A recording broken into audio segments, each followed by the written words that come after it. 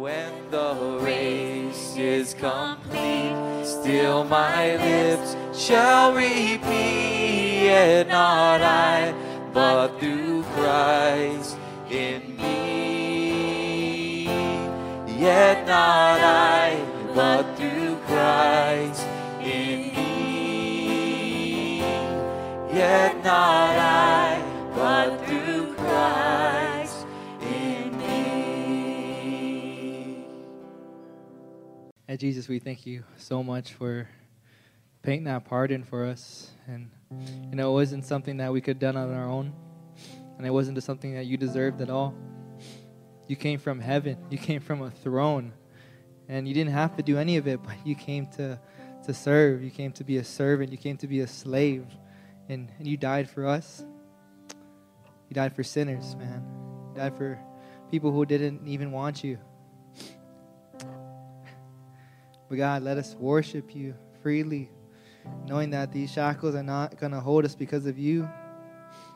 Let us freely love you and worship you with everything that we have.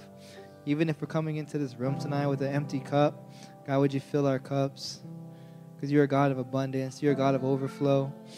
And God, you're gonna bless us just by seeking you. Help us to seek you first now in your word, in your presence, and help us to just be real. If we're not in the best place, let us be real about that. And if we are in the best place, let us give you glory to that. But God, thank you so much for worship. Thank you so much for prayer. Thank you so much for letting us praise you. And I praise your name, Jesus Christ. Amen. 1 Timothy 3:8. Deacons likewise must be dignified, not double-tongued, not addicted to much wine, and not greedy for dishonest gain. It's 1 Timothy 3:8. Great reading. Let's pray. Keep our attention on you, God. Coming into this place, being awakened to the reality that you did this, you're doing this, you're bringing us together. We were singing songs, spiritual songs and hymns to you, Lord. It's your song. It's to you be the glory. Our eyes, our affections, our hearts are heavenward. The temptation is to drift from that. We don't want to fall from that. And even in preaching and teaching, even in Bible study, we can do that. So please don't let us wander right now. Don't let us drift. Thank you so much for everyone's diligence, their devotion to study literally one verse by verse in these past few weeks. And as we have read one more and continue to chew on one more together as an ohana, it is so needed that you, Holy Spirit, would put this word in our hearts. This is where it belongs. You desire truth in the inner parts, wisdom in the secret heart, and from within let it flow out into our artful living. Fill this time with joy, laughter, humor that is right and fitting, and weightiness that is appropriate. Help us to keep thinking beyond us, for the parents to think about our children, for the children to think about their future children, and just what could happen when our time is done here. We want to be a church that is thinking maturely, not immaturely. And so we pray that even sin that is perhaps buried beneath the surface, stuff that we're hiding tonight, stuff that we're trying to cover up and pretend and act like, bring it to the surface, God. Work in us to confess tonight. Prick us where it needs to be pricked. Cut us to where it needs to be cut, that there might be true healing and restoration in life. So break us down and build us up by the gospel of Jesus Christ. And we pray this in your name. Amen. All right. Take a deep breath in. Let it out. One verse. We'll chew on it together and ask God again. And as we go through this series, a couple ways to read it and hear it. First for ourselves, and then also for the office, and how to pray for our current deacons and the future deacons. Okay? Just a couple ways to kind of frame your mind right now as we walk through this together. God, give us grace right now. More of it, we pray. We need it. Thank you so much for the energy in the room, the interest. That's all I get from you. We pray this in your name. Amen. So very much like the pastorate, right? When we begun about a month and a half ago on that, when you think of a pastor, you have a preconception. I think also with the office of deacon, right? If I were to say, what is a deacon, or what do you think a deacon is? You have a thought, you have a preconception. My perennial preconception up until I really started to read the Bible better, when I thought of a deacon, I just merely only thought of the uncles that serve the communion. That's just, in my mind, that's what a deacon is. Because based upon your tradition or what church setting you grew up in, you might have a different preconception. You might have a preconception, oh, the deacon is the guy that's always talking stink about the pastor or something. Or, the deacon is the guy that's always, he sits in the back and just kind of does his own thing during the Bible studies. Or maybe the deacon is the guy that's always sweeping, or the persons that are always just cleaning the facilities. Or, I don't know what kind of preconceptions you have, or thoughts that you have of when you think of deacon or deaconing. Growing up in this church, my fondest and most fresh memory of my interactions with a deacon was I was about 7, 8 years old, and I had some buddies that were 7, 8 years old, and like I said, deacons equals communion time. So whenever I saw the deacons get active, I knew it was the Lord's Supper. We had Lord's Supper this week. And so for me, it was the communion heist. It was the opportunity to snag all the leftover communion stuff. And I remember the deacons, they come, they serve everything, and they'd finish up here at the front. And when the deacons kind of passed my row, I'd look over at my friends, and we'd give each other the wink and the signal, and we'd follow, Mom, I got to go to the restroom. And we'd follow them, and right when the deacons put all the communion elements down and they found their seats, it was like, put all the crackers and stuff I could in my pocket and run to the bathroom and snack with my friends. And that was my growing up experience of any kind of exposure to deaconship. It was the guys that came and served this, what I thought was snack or whatever, a holy snack. And that's it. I had no other thoughts of, when I heard the term deacon, that's all I thought of. Now, you and all of us might have a variety of thoughts. But why we're Bible studying is we want God's thoughts. We want to know what God says the pastor is, the deacon is, and how they are to function together. Something I think that just studying through church leadership in general with you guys, and I'm speaking to us here in the house, I think this past month and a half, this has brought us a lot closer. Why I say that is because I think naturally as we've been studying church leadership and we've been fellowshipping and talking, I've been hearing a lot more stories from you guys of your own scars and experiences of bad leadership. And I appreciate God doing that in our church and in the life that we're living together, to really kind of open up those wounds and share and be transparent. I feel like the Spirit of God has been blessing us with a transparency when it comes to church life, and leadership structure. And then it's exciting that us, as just Christians, as members, and I don't say that in a lesser way, that's a massive thing.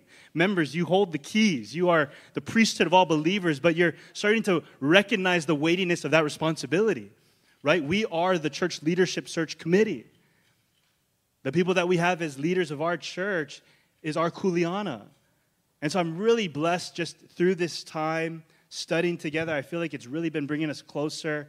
And for me as a leader, one of the leaders in the church, I feel just a lot more stronger. I don't know how any other words to put it. Like we are stronger together. And if we don't wrestle with these things and know it well, that's going to set us up for disaster. So anyway, last thing before we get into the verse, I hope and pray as we look at these things, what's tempting is whenever I go slow, a big temptation is to get lost in the weeds. We're gonna rip at dignified and double-tongued and addicted to wine and dishonest gain. We're gonna rip at that. Don't get so lost in the weeds of the word studies. Always try to zoom out and see the big picture of this whole letter. This is Paul writing to a church that's hurting, Ephesus. And he's giving them a big letter. If he can't get to them, he wants them to know how to live as a church from the Bible. And now we're in chapter 3, and he's honing in on church leadership. But see the big picture now. This all started because sound doctrine wasn't being preached. The gospel was all kapakai. And when the gospel is confusing from the top down, then what happens? Corporate prayer and worship needed help. Relationships between men and women needed help. Leadership needed help.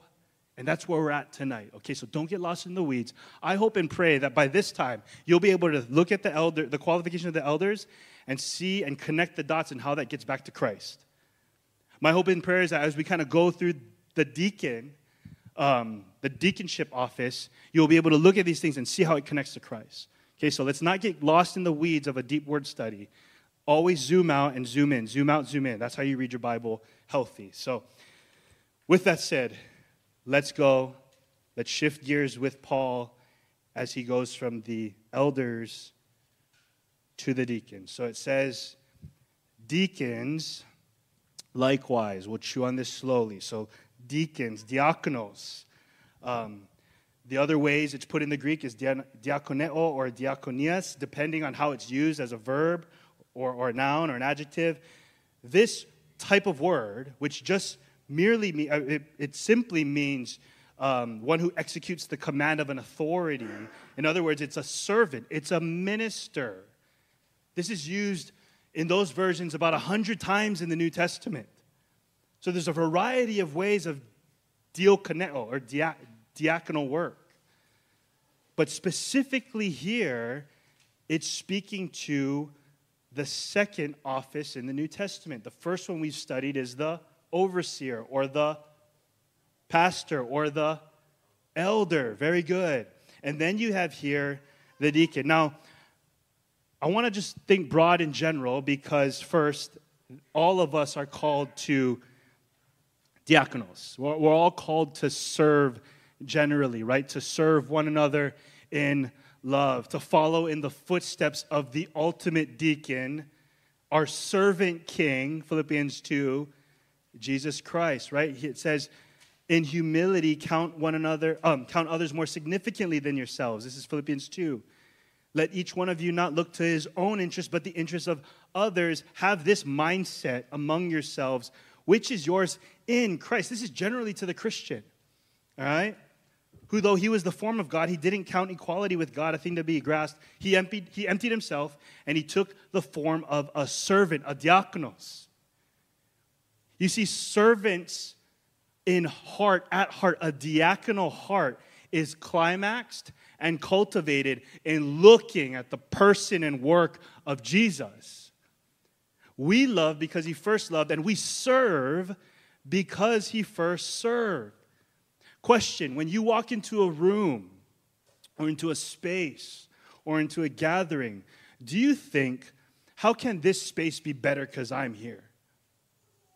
You walk into a room, you walk into a park, you walk into a restaurant, you walk into your friend's house, you get into a car. Is your thought process, do you have this in your mind? How can this place be better because I am here? That's the mindset of a servant. That's the heart of a servant.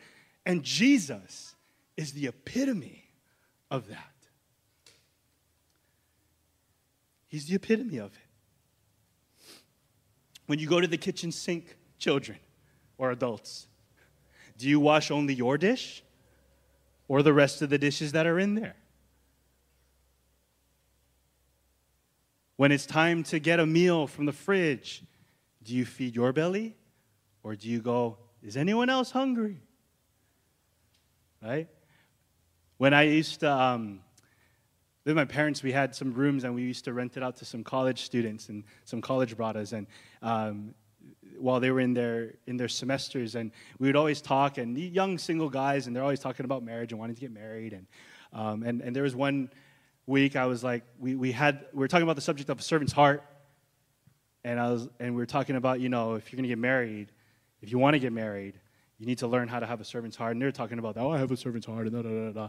And then somewhere in the conversation, I was telling them, you know, roommates, because there was 3 of them at the time, I said, the way you guys treat one another, the way you consider each other, is probably the way that you're going to treat your future wife.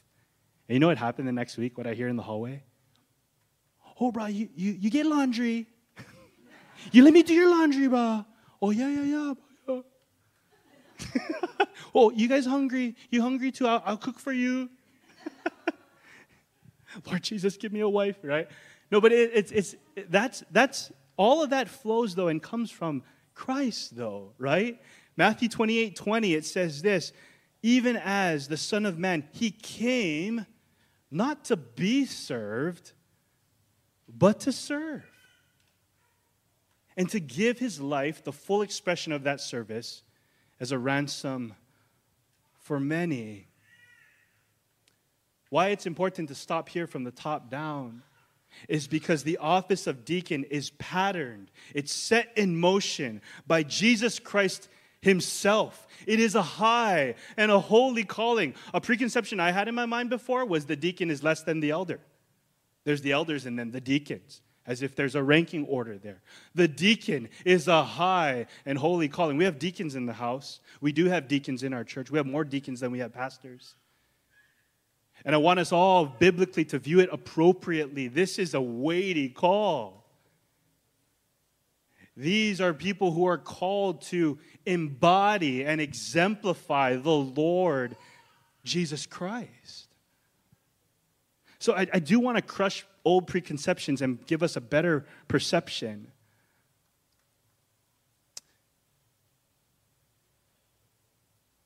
Luke 22, 24 to 27. There was a dispute that arose among them, the disciples, to who's going to be regarded as the greatest. Who's the greatest, Jesus? And he said to them, the kings of the Gentiles exercise lordship over them, and those in authority over them that are called benefactors, but not so with you. You see, greatness in the world has a different definition. And greatness in my kingdom, Jesus says, this is greatness. Not so with you. Rather, let the greatest among you become as the youngest. And listen to this. This is Luke 22. And the leader as one who serves. For who is the greater? One who reclines at the table or one who serves? See, in the world's economy, who would be the greater in a picture? The guy with all the flash sitting at the table or the one giving the food? In Jesus' mindset, it's the waiter. But in the world's mindset, no, it's the guy getting served. It is not the one who reclines. And then Jesus says, but I am among you as one who serves. Jesus is saying, I'm the greatest. And I'm going to show you. I'm going to wash your feet. I'm going to lay it down eventually. This is huge, guys. This is a call to all believers. And it just so happens that the deacon, the office of deacon, they must exemplify that expression to the T.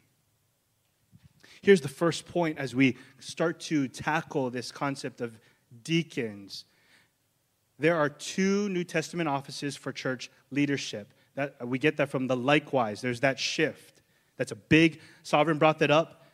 Deacons, there's overseers, and then likewise there's deacons. So there's two offices now that Paul is talking about, elders and deacons. The first subpoint of this I want us to see is that both offices are examples set by Christ. We saw that. I don't need to belabor that in the pastorate, right? I hope you saw that Jesus is the great good shepherd, right? And so it is with the deacon. Jesus is the servant of servants. He came to serve. He took the form of a servant. So we need to understand this about elders and deacons, that both of these offices ought to point us to Christ. And that's why all of us as Christians can read a text like this and not check out and think, oh, only applied to the pastor, only applied to the deacon. No, it applies to the Christian because all of us are trying to follow who? Christ. Sure, if an elder and a deacon serves, well, give them honor. Encourage them. They need it. But don't stop there. See past the pastor. See past the deacon. And see that this comes from Christ. Oh, at Newton Water Baptist Church, you know what I pray? That we would have a church that the leader that gets talked about the most, the one who gets the most glory, the one who gets the most bragging rights, the one who gets the most magnification, The one who gets talked about all the time, who becomes famous in our church, is the one who's the head of the church, the ultimate good shepherd, the real ultimate deacon, Jesus Christ. Amen? This is how we all want to see leadership. It's pointing us to Jesus. And when the offices don't lead in that way, they're doing it wrong. Second subpoint to this that I hope for us to see is this. Both offices, elder and deacon, they show a form of servitude and a form of leadership. All right? H.B. Charles put it like this, and I like that. I like it. Just so simple. The elders serve by leading, and the deacons lead by serving. The elders serve by exercising that leadership, preaching the word and prayer. And the deacons, they lead by serving. They are the lead servants. All of us are called to serve. But a deacon, that special office, are the people who lead us in the service. They'll organize it. They'll get it going. The elders will say, we're hopping in the truck and we're heading out to Waianae. And the deacons will say, all right, but we no more enough seats to get us all to Waianae. And you better check the gas because I don't know if we can make them. Because get traffic, choke. And they work together. You see the difference? And they're both important and they're both needed. So together, corporately. So when it says likewise, you have to think in conjunction with the elders. Because the overseers and all those qualifications and then deacons, likewise, it's teaching us something. That they're not two offices that are against each other. There's the elders versus the deacons. Because that can happen in a church. That could happen in our church. No, it's the elders with the deacons, with the membership. And when the elders and the deacons and the church members learn to function together harmoniously, you know what happens, church? Glory. It's beautiful. We're going to plunge in later, not tonight, into the book of Acts chapter 6 and look at that story again. Remember the story when we were there in the book of Acts a few years ago? There was a dispute. The church was growing. They had some difficulties, financial difficulties and all that kind of stuff. And they had problems. And they needed to call 7. The apostles, the forerunner of the elder, and the 7, the forerunner of the deacon. And you know what happened at the end when they worked together? What happened? The word of God, this is 6 verse 7, the word of God increased, and the number of disciples multiplied, and many came to the faith. Remember, okay, get out of the weeds now, zoom up. If we get this right, if we start to get a good handle on what is a deacon, what is an elder, and what is a member, and how they work together, guess what happens? The word of God, the gospel of Jesus Christ, not only is preached loud and clear, it's seen and displayed loud and clear, and the word of God increases, and the number of people coming to faith multiplies. You know what that means? Your children, your uncles, your aunties, your best friends, your coworkers, people who are here, they're going to come to faith and know Jesus. The great elder, the great deacon. Don't you want that? Don't we want that? That's always got to be the big picture aim. And so, as we kind of slowly bleed into these qualifications, I just want us to see that first. There's 2 offices, elder, deacon. Both offices point us to Christ, and both offices are forms of servitude. The elder, right now I'm serving you. I'm diaconing right now. I'm a deacon of the word. Very good. When I lead you in corporate prayer, when on Sunday nights, the pastors lead us in prayer, we're serving, we're diaconing, deacons of the word and prayer. But there's more to that. There's more to that. And we need each other. And so both are forms of servitude and both are forms of leadership. Okay, let's move on. Let's move on. Okay, so he goes, deacons likewise, and here we go, must be dignified. This is not a new word for us. 1 Timothy 3, 4-5. It's the same word for the elder that was used. He must manage his whole household with all dignity. It's semnos. It's the word worthy of respect, venerable. This is not a word that's, this is something you are given, right? dignity or respect or worthiness. It doesn't come overnight. It's what? It's Christ-like character confirmed by the community. Some of this is repeat. Gabe said it's just, Paul is summing it up as must be dignified. It's the same point for the elder, and I'll just give it to us again. Deacons also, likewise, must have a Christ-like character. Christ-like character, that's what we're going to see now as he keeps going. Confirmed by the community. One who is dignified is validated by the community around him. You see, the deacons, they are to be people who their character is known. That's what it means to be dignified. Now, it makes me think of the context. Can you imagine what kind of deacons were in the church right now at Ephesus? They had bad teachers. The church was all upside down. I would bet that in this church presently, right now, when Paul was writing this, there was deacons in the office that weren't dignified. It wouldn't shock me. Now, can you just imagine that for a little bit? Just sit on that. To have a title without the respect of the congregation. You guys ever been in situations like that? When the leader or the deacon is ruling and leading and serving in such a way, but the church is, that person's not dignified. That can cause a lot of damage. That can cause a lot of disunity. That can cause a lot of disruption. And that's why Paul is saying the deacon must be dignified. Now, our church, we're congregationally ruled because we believe in the priesthood of all believers, and that, like in Acts 6, we are to select the leaders. So listen, church body, listen, brothers and sisters, because every year we do have deacon nominations, and we do have deacons that are presently serving. And already tonight, you can begin in your heart of hearts to pray that these who serve as deacons are dignified. And if and not, and when they fall short, let's pray and let's come alongside and help. We don't want leaders in the church that have a title but not respect. It's not good for the office, it's not good for the person serving, and it's not good for the church. Much to be said about that, but let's keep going. But look at the flow. Think about it. If you have leaders that are not dignified, that are serving in those roles, it's very tempting to be the next thing. The deacon must not be double-tongued.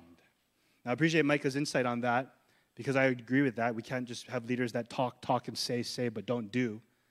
That's a yes and amen there. But here's the point. Deacons are not hypocritical liars.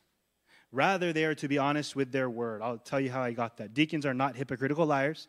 Rather, they're to be honest to their word. Now, double-tongued, dilogos, it's kind of fun to say.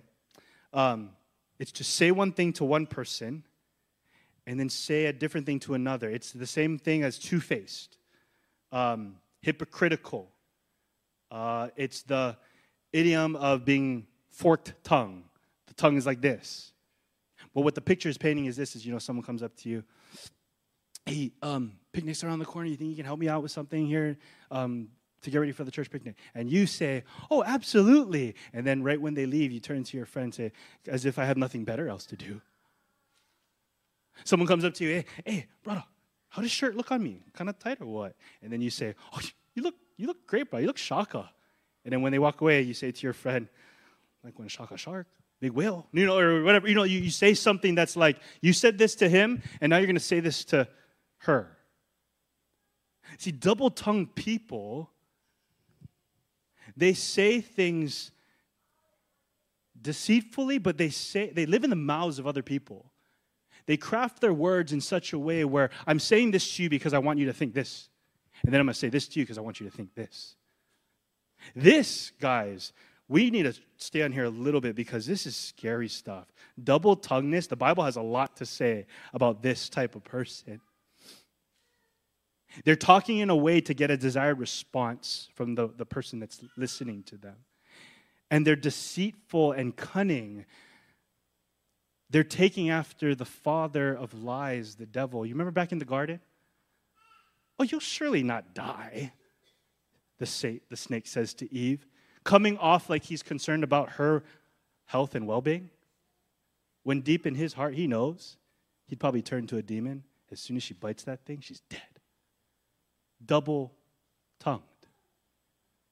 And so what sin ushered into the world and what we are cursed with, from Abraham, who lied about his wife, to Isaac, who lied again, right? Abraham lied to Pharaoh. Isaac lied to Abimelech. And then Isaac's son, Jacob, lied to him.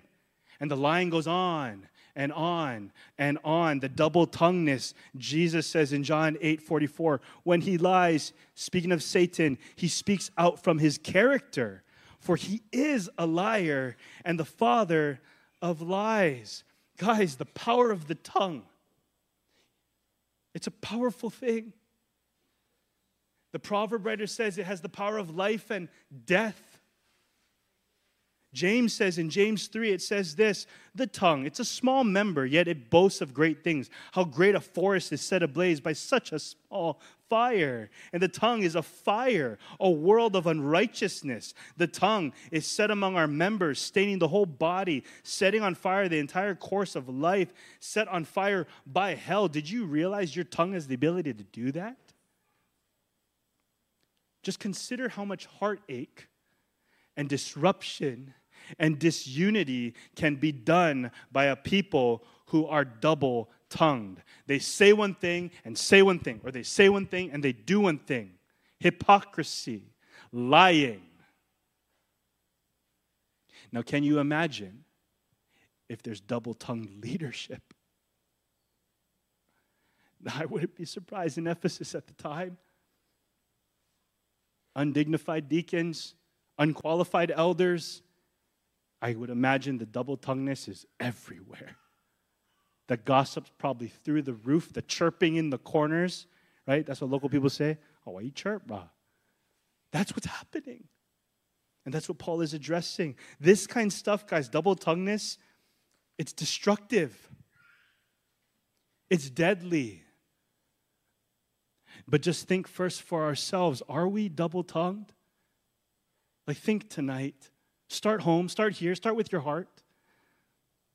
Do you say one thing to this and say another to that? Do we? Do we talk a certain way here at church? And then when you're at the beach with your friends, you talk a certain way? Do you sing the songs we sang tonight, and then when you're in your car, you jam a different beat? Double-tonguedness. That's two-facedness. You know what the result of that is, though? It's the result of an impure heart. It's not one-tongued. You're not one heart. You're impure in your heart. That's why Jesus says in Matthew 12, it's out of the abundance of your heart, your mouth speaks. So double-tongued people got kapakai heart. It's all mixed up. So things come out double-tongued. Our words reveal our heart. This double-tonguedness that Paul is addressing, it's really an issue of the heart. Let me read more of what Jesus says just to warn us. He says, out of the abundance of the heart, the mouth speaks. The good person out of the good treasure brings forth good, and the evil person out of the evil treasure brings forth evil. And Jesus says, I tell you, on the day of judgment, people will give an account for every careless word they speak. For by your words, you will be, not might be, you will be justified. And by your words, you will be condemned. Does that not cause you to tremble if you're a double-tongued liar tonight? Are you a chronic liar? Do you tend to exaggerate and call it fibs or half-truths? How far?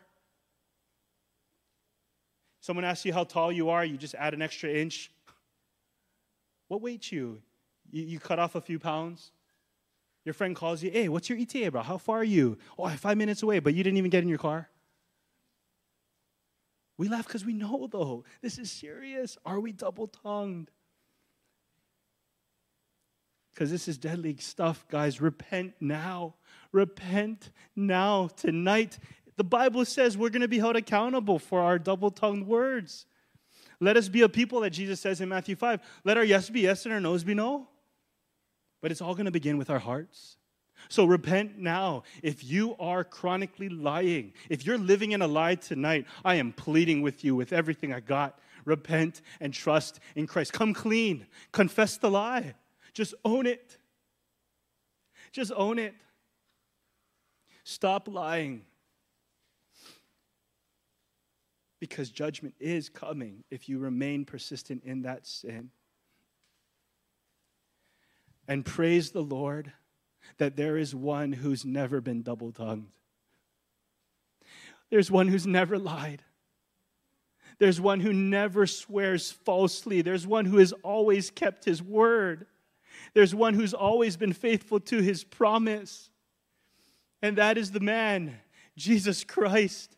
It's the word of God. It's why we love it, right? It's why we come to a Bible study, because everything in there is true. And praise God that you can trust in his promise that if you confess your sins, he is faithful and he is just and he will forgive and he will cleanse you of your double-tongued lying. So please, repent tonight. Don't be like Ananias and Sapphira. Remember that, Acts chapter 5? Barnabas, right? He was sold property, gave everything. And then it says right after that, Ananias and Sapphira, they did the same thing. But with the knowledge of the wife, Ananias goes, hey, babe, I just sold this, got all this, but we go make like we giving all, but we will keep some for each other. And they wink, wink. Oh, yeah, good idea. Double-tongued. They brought it to the apostles' feet. Here's my offering. I'm giving all, and I love the Lord. And in the secret of hearts to someone else, nah. And then this is what happens. I'll read it to you. You have lied, Peter saying to Ananias. You have lied not to man, but to God. When Ananias heard these words, he fell down and breathed his last. I'm sharing these verses with you because I love us. And I have to take this for my heart as well.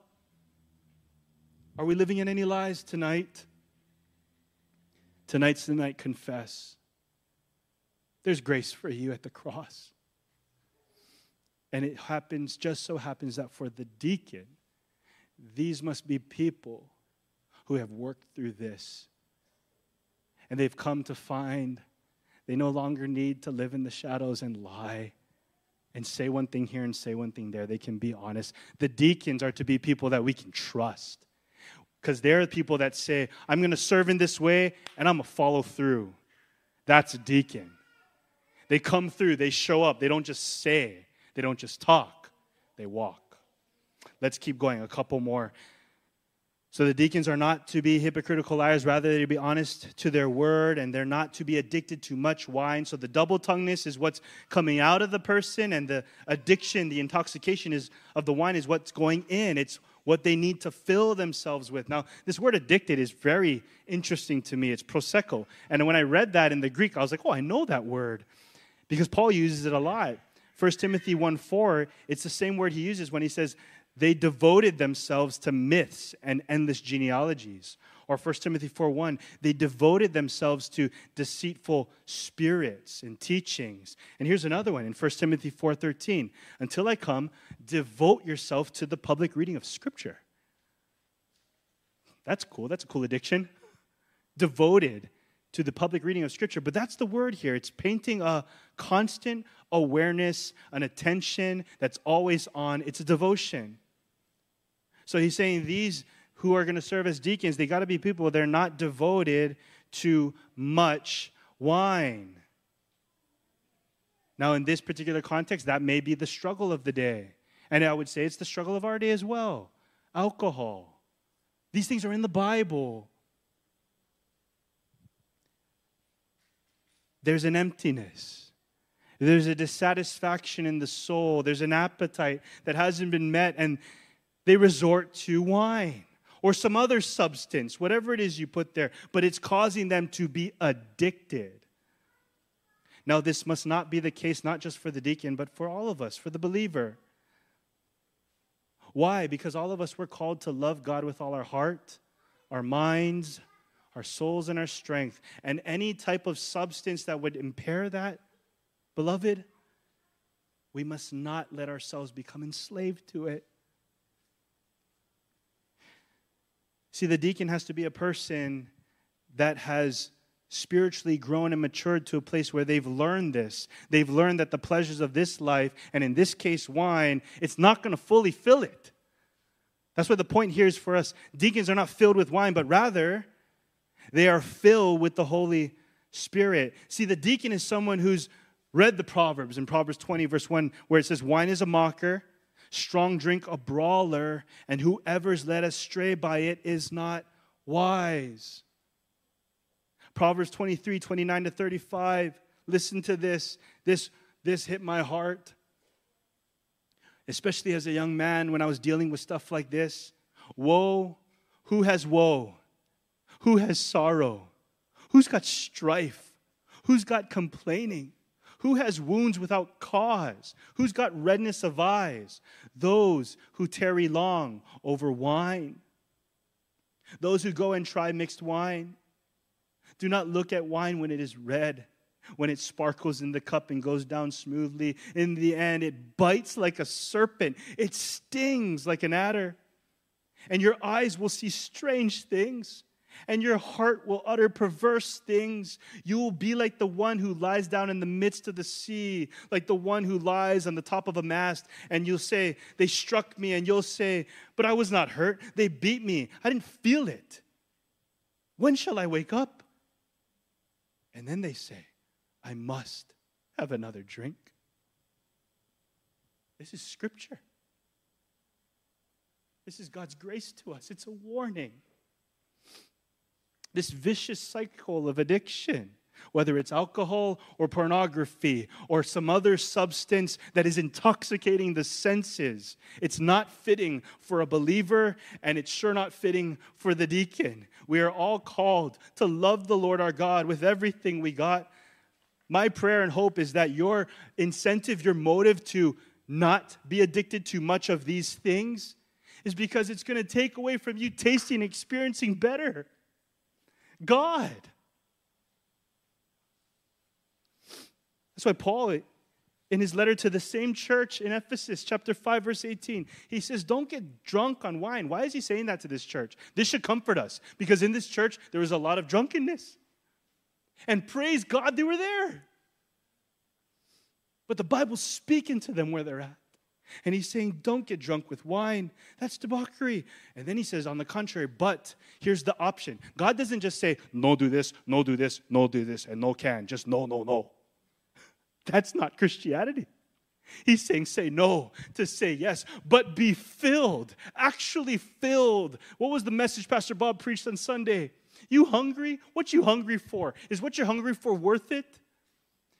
Is what you're hungry for, can it fill it? Or are you chasing wind tonight? You're trying to fill yourself with something and someone. Those are real heart questions. That's the serious issue here. And Christ is the answer. The Spirit is it's there. But be filled with the Spirit. There's a greater filling in the Christian life that I long for, that nothing in this life can taste or touch. Don't you want to know it? I remember so many times in my journals as a believer, I was just writing in I'm so tired and sick of just not, I want to taste what this psalmist is saying. Taste and see that the Lord is good. I don't know that yet, God, but I want it. To live is Christ, to die is gain? How do you say that and mean it? That's where you got to be if you're addicted to something tonight. If you're devoted to these worldly things. Addictions of this life are deceptive, guys. It's false advertisement. That's why the proverb says, don't look at the smoothness of it. It's going to bite you. And then Paul comes later and says, be filled with Christ. Be filled with the Spirit. It's not fitting for followers of Christ, and it's especially not fitting for the deacon. Servants in leadership in the church, we must keep our wits. We got to be self-controlled. We got to be sober-minded. We can't be given to addiction and our impulses. That's the standard for the deacon. See, these are people that perhaps these deacons were at once addicted. Were at once these things. But the gospel has broken them down and built them up where they have now this character, this Christ-like character. And I want to encourage everyone in the house, all these things that we read, if you think it's impossible for you, that's a lie. You can do this. We can do all things through Christ. This is attainable by the gospel. It's just all a work of grace. It is God who works in us to will and to work. Believe that. Believe that. And the deacon, he's got to know it. He's got to know it and taste it. So all these other lame little temptations, false addiction advertisements, the deacon says, nah, I don't like. I got better. Let's finish up. Not greedy for dishonest gain. Not greedy for dishonest gain. I said in observation time, this is a big phrase, but it's one Greek word, and it means filthy lucre. It's just shameful profit. It's greedy specifically for money, but you're getting it in an illegal way. Now, this is interesting that this word's not used a lot. I think it's only used once in the New Testament. One other time in Titus, speaking to the overseer. He must not be greedy for gain. It's the same word. Now, this, I think, is especially specific for the deacon. I don't know who said it in observation time, but the deacons are typically in charge of the financial stuff. So like Judas, it must have been much more easy for them to distribute the benevolence to the widows and the poor, and then, whoops, slip some. That's very likely, I think, in this context. But that's the character trait. It's crooked, it's corrupt. Here's the last point to close. Deacons are not crooked and corrupt. Rather, they're content in Christ. The deacon, the overseer, both offices of leadership, they must be filled with a godliness, with contentment. And the Bible says that is of great gain. No believer should be involved in corrupt, crooked business. They can't be people who use godliness to get financial gain. You see, the deacon has to have been matured and grown in godliness and come to this place of a satisfaction in Christ, that they're mature, they're complete, they're lacking nothing. They don't need to resort to the little ploys of the world, the get-rich-quick schemes and all those little things. They're not into that business anymore. They're no longer pulled by these things. They see through all the shady deals, the small, insignificant little dreams of getting rich and fame and fortune. They're over that. They're mature believers, and they came to find that there's surpassing worth and true gain in Christ. They would agree with Paul where he says in Philippians 3, "Indeed, I count everything a loss because of the surpassing worth of knowing Christ. And for his sake, I suffer the loss of all things, and I count everything else rubbish in order that I may gain Christ." Someone who needs to resort to greedy, dishonest gain is someone that is insecure and dissatisfied. And they're trying to fill it. So what you trying hard to get tonight? What are you greedy for this evening? What are you craving and desiring? What is your heart hungering for right now? Are you chasing pleasure, prestige, a paycheck, riches, reputation? What is it? Please, don't live your life. Don't waste another minute chasing wind. That's what the preacher says in Ecclesiastes. Let me read it to you. Ecclesiastes 1:14, it says this: "I've seen everything done under the sun." That's in this life. Everything done in this life, and behold, it's all vanity. It's all a striving after the wind. Go try chase wind for playtime, kids. Okay, ready, set, get the wind, get it. That's a good game, actually. Exhaust them, huh? And what's the point of the game? You can, and you bust tired. Put all this effort for nothing. Please, greedy for dishonest gain, that's what you're doing. Don't live your life that way. Invest in something that's eternal. That in the end, in light of eternity, it matters. Someone who's given to the greed for dishonest gain, they're so nearsighted, they only can see this life. And if we got people like that in the leadership, our church is going to hurt. If you have pastors and deacons that were in this for the money, God have mercy. We should pray. Let's not assume that we couldn't fall into that temptation. Pray for us. Pray for the future leaders of this church. That this is not about the money. We have to be people. We have to be a whole body that heeds the words of Christ. Matthew 26:16. For what would it profit a man if he gains the whole world and then loses his soul?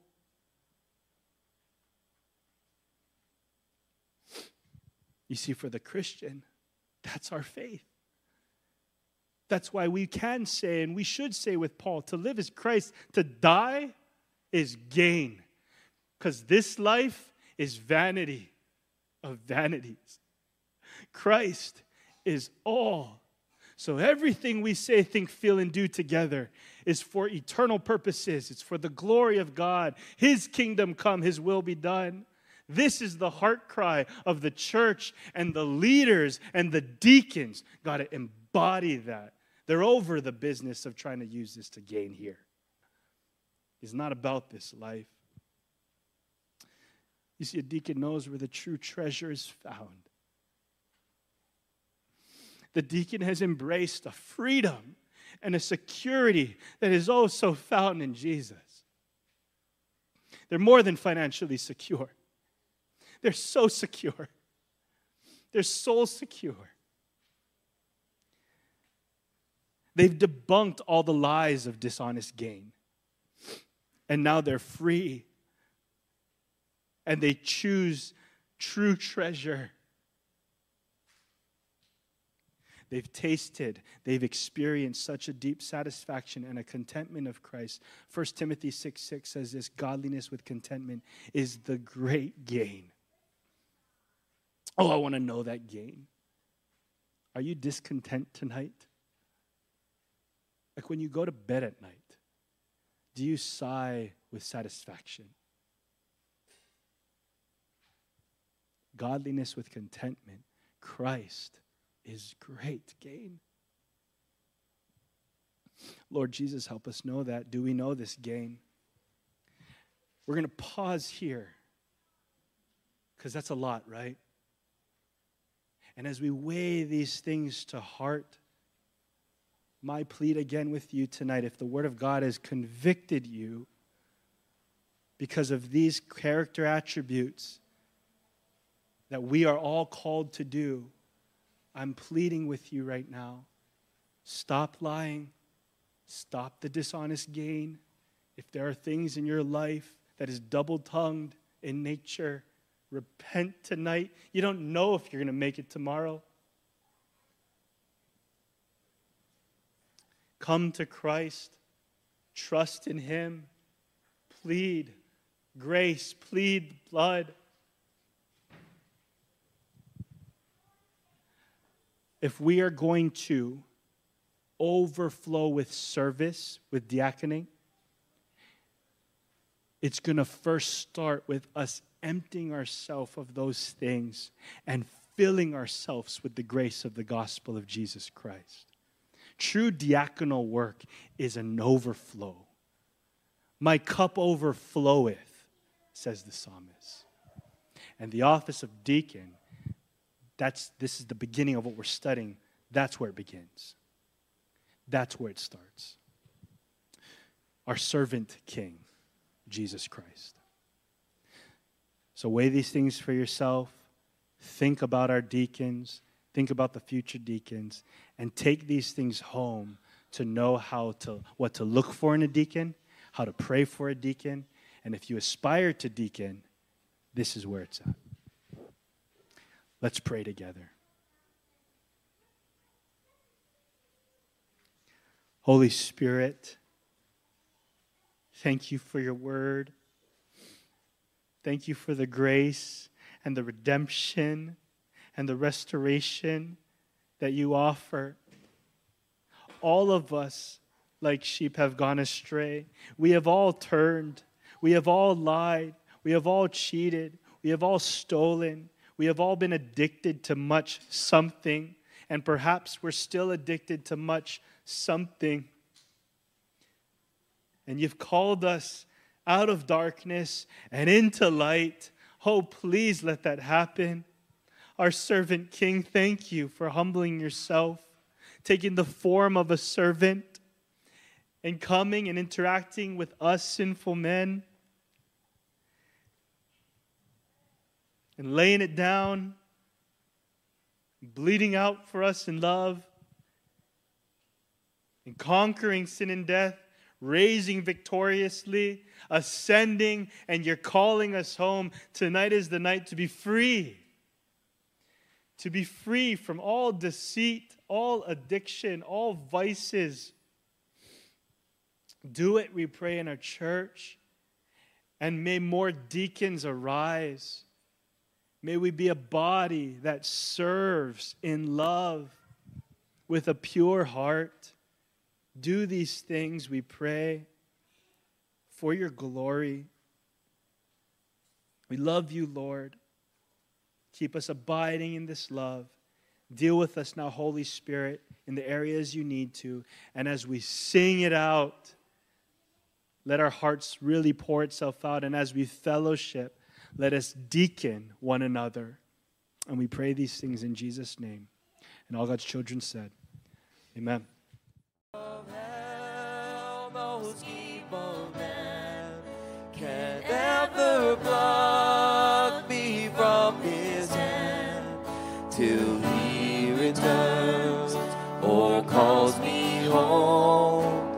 Here in the power of Christ I stand till he returns or calls me home. Here in the power of Christ I'll stand.